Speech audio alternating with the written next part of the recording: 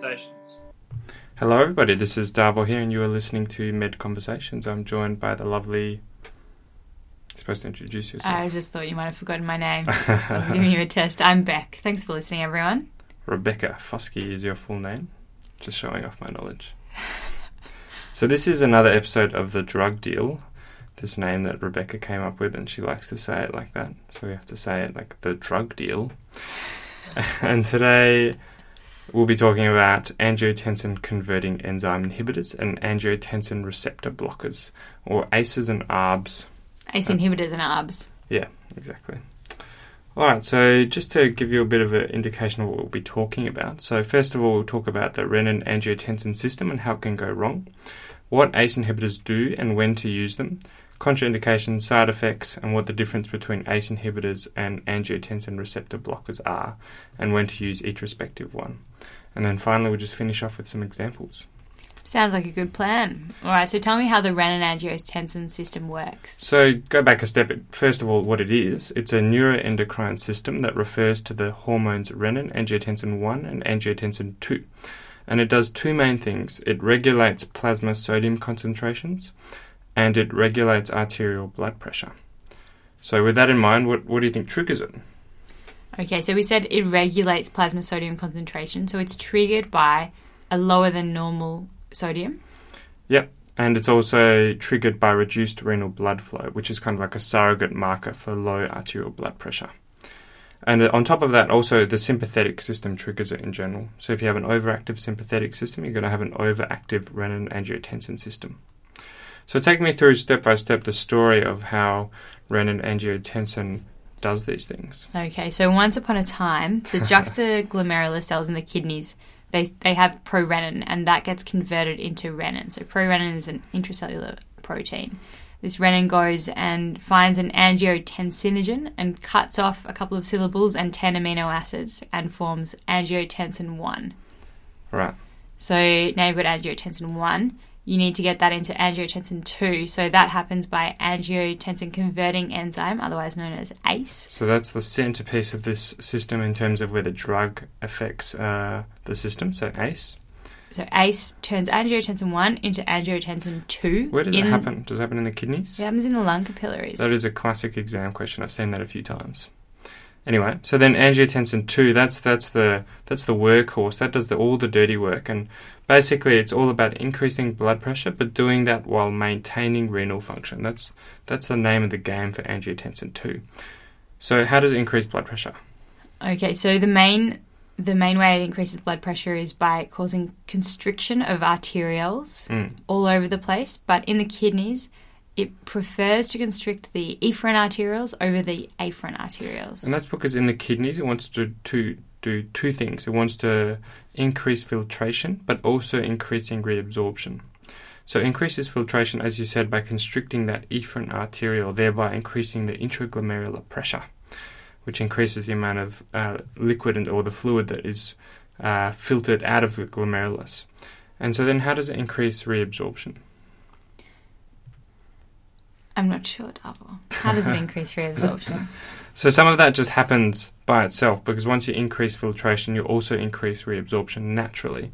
Because in the peritubular capillaries that have had all this stuff filtered out of them, they'll now have an increased oncotic pressure and a decreased hydrostatic pressure, so they'll just naturally bring fluid back into them. Okay. But then angiotensin 2 has some other tricks up its sleeve. It doesn't just rely on that mechanism, it does a few other things. Can you tell me a bit more about that? Yeah, so another way that it increases sodium reabsorption is by stimulating sodium proton exchangers, which are located in the proximal tubules.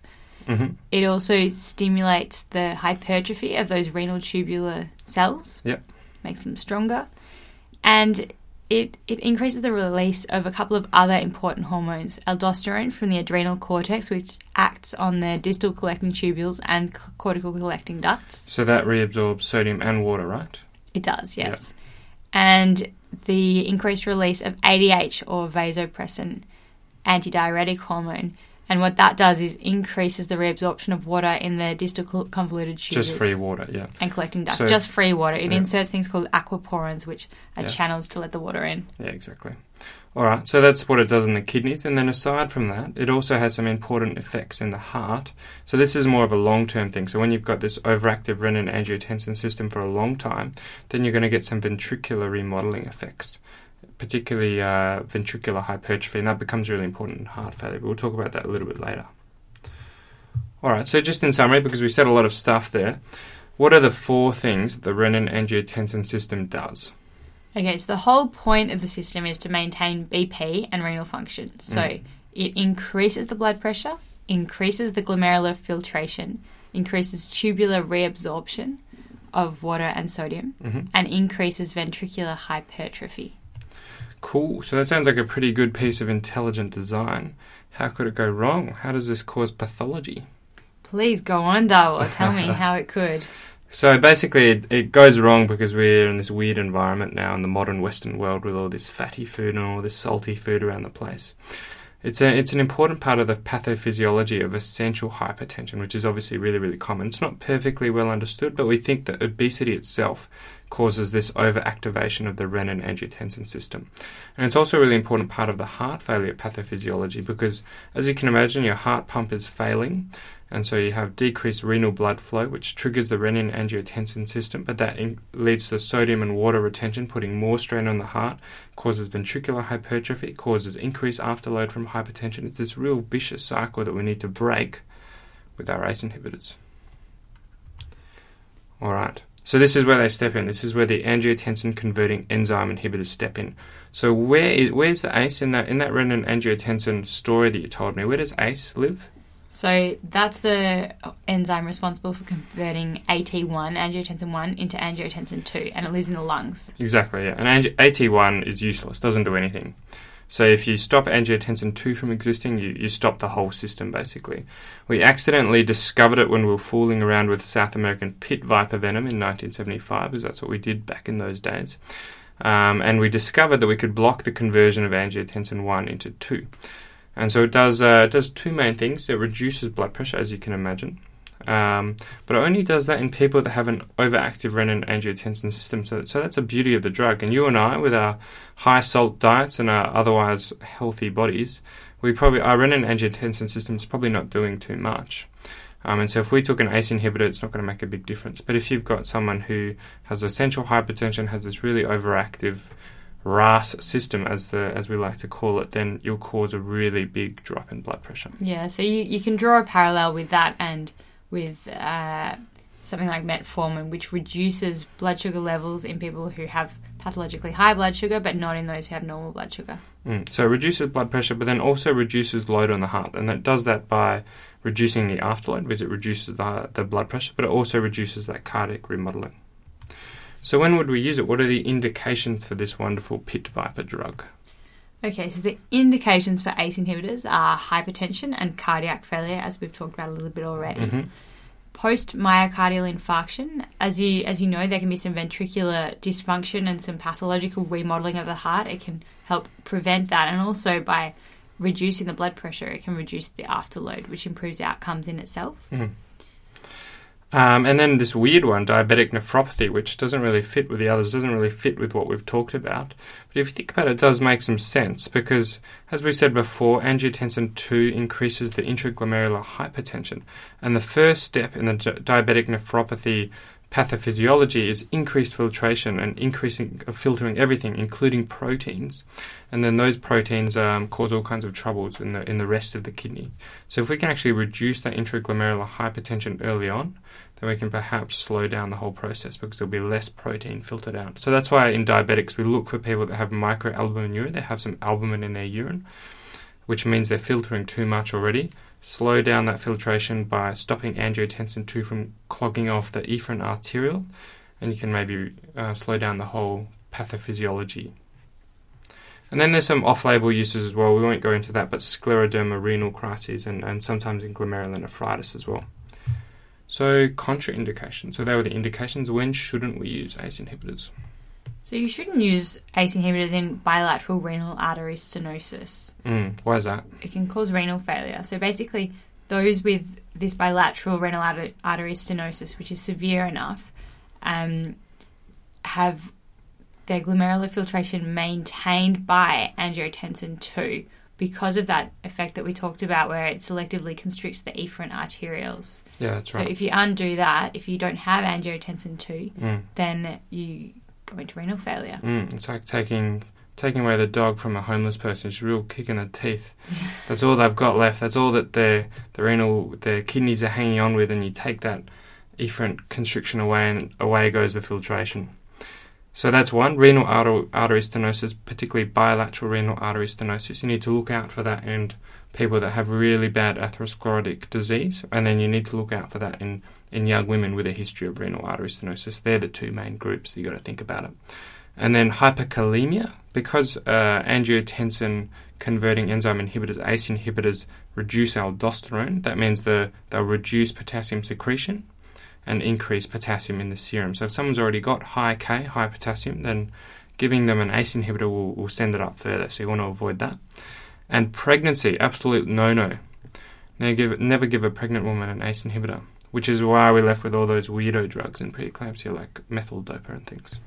Another population group to be wary of with ACE inhibitors is those of African or Caribbean descent.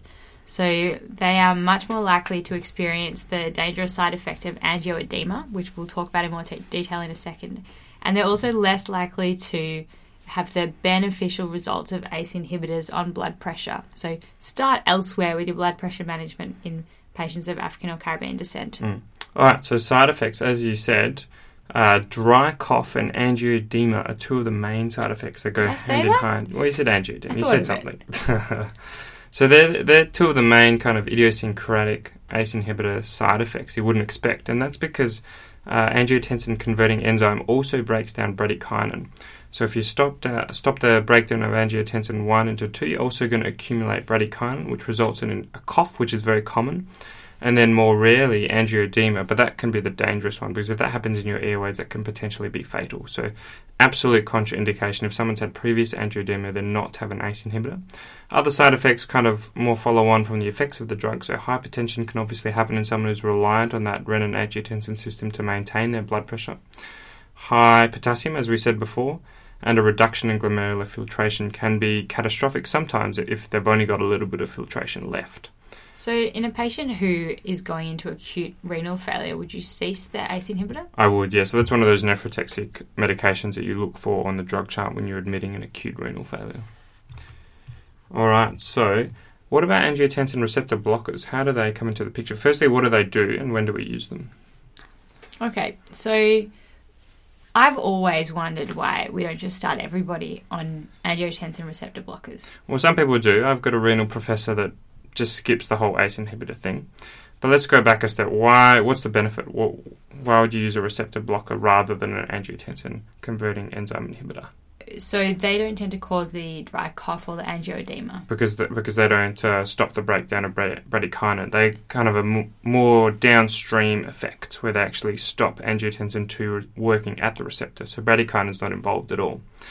However, all our studies and things are based on ACE inhibitors rather than ARBs, and biologically, we're not sure if all the beneficial effects of ACE inhibitors actually come from reduced angiotensin II, or maybe having some increased bradykinin is actually a good thing.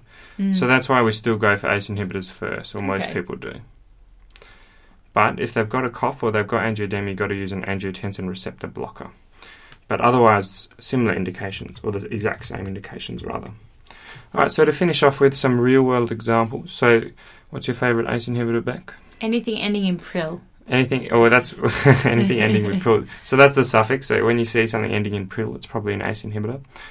I like to use perindopril because the drug company gave me some sweet pens. He's lying, please. Anyone listening to this, it's not actually true. Well, someone gave someone some sweet pens because that's all we seem to use is just perindopril. And that's Covasil or Covasil Plus. Covasil Plus has a thiazide on there as well. So start with 2.5 milligrams and up titrate. So I just wanted to quickly mention here, the up titration is obvious to do when someone's hypertensive. You've got to keep going until they're normotensive. but it might not be so obvious to do in heart failure, but it actually does have a dose-response effect. So you've got to increase the angiotensin or the ACE inhibitor dose as far as they can tolerate, because that'll have a mortality benefit.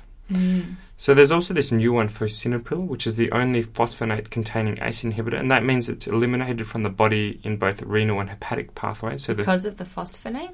Presumably because of the phosphonate. I don't know. You have no idea. I'm just saying words. So we think that one might be a little bit better in people with renal failure because it's also eliminated by hepatic pathways, and obviously that's a lot of ACE inhibitor customers have some renal impairment. Okay. So then angiotensin receptor blockers, the ARBs, so they're the ones with the sartan suffix. So telmisartan is the one I see used most often. That's Mycardis with a starting dose of 40 milligrams.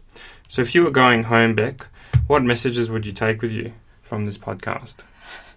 I think he's trying to tell us we're going to talk about take-home messages now. Yeah. So the take-home messages are the renin-angiotensin system is important, but sometimes bad.